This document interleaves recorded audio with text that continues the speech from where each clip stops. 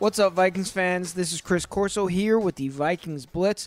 Today is Friday, December 18th, and the Vikings had their last practice of the week as they get set to take on the Chicago Bears at US Bank Stadium at 1 p.m. on Sunday. Let's hear from the Vikings head coach following the last practice. Okay, big game this week, division game. Bears are playing well, scoring 30 points a game now offensively. Really talented defensive football team, a great kick returner and gunner. So this will be a good challenge for us. We're going to have to play really well to win, take care of the football. You heard it there from the head coach.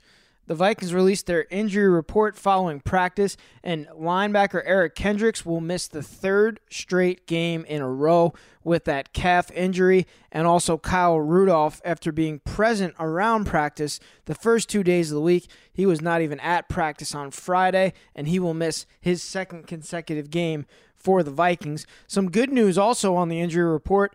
Alexander Madison was back at practice on Friday after not practicing in full earlier in the week. He was listed as questionable in the game. Hopefully, he will be able to provide some depth behind Dalvin Cook and also behind C.J. Ham, who did not practice on Wednesday but returned to practice in full on Friday and is expected to play for the Vikings. That'll do it for the Vikings Blitz. Make sure to catch the Vikings Vantage on KFan at 6:30 p.m. tonight as myself and Vikings.com's Gabe Henderson interview ESPN's Courtney Cronin to get all of the inside scoop heading into the game on Sunday.